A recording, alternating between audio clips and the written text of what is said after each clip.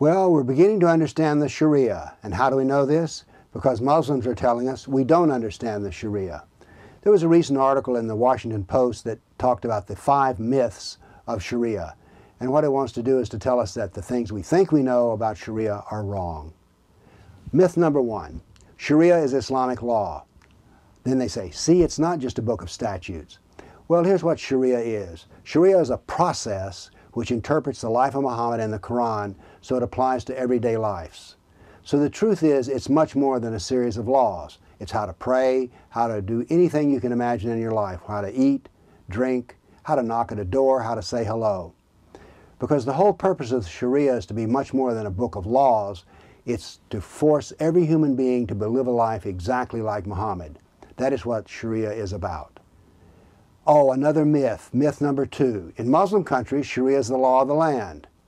Well, that's true only in one country that I know of, and that country is Islamic State. Now, the Saudis and Pakistan also have a heavily influenced set of laws that include Sharia, but they go beyond the Sharia. Why?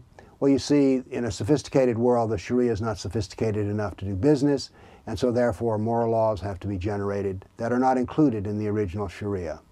Myth 3, they say that we believe that Sharia is anti-woman.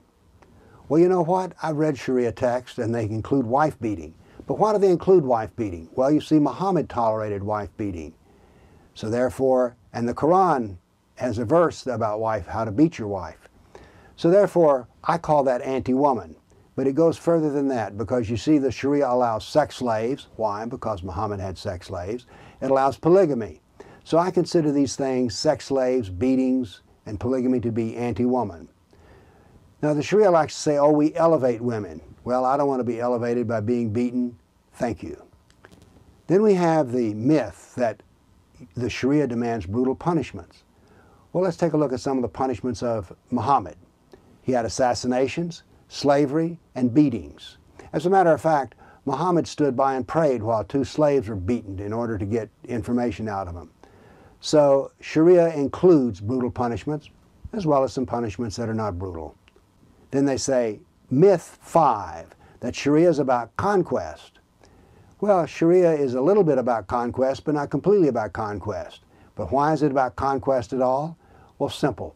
Muhammad preached the religion for 13 years in Medina and converted 150 Arabs to Islam. He then went to Medina at the insistence of the Meccans, and by the practice of jihad, when he died, every Arab was a Muslim. So Sharia is about conquest. Why? Because Muhammad's success came through conquest. You'll notice here that when I'm talking about Sharia, what I do is to talk about Muhammad, because you see, Sharia is Muhammad's law, and it's much more than any kind of law we've ever faced before, because you see, Muhammad wants to tell us how to drink a glass of water, how to have sex, how to eat, and do everything else in our life. So Sharia is much more than the 5 things we understand, but we need to educate ourselves until we understand all of them, because it is the purpose of Islam to make sure that everyone obeys all of the Sharia, including the non-believer. Thank you.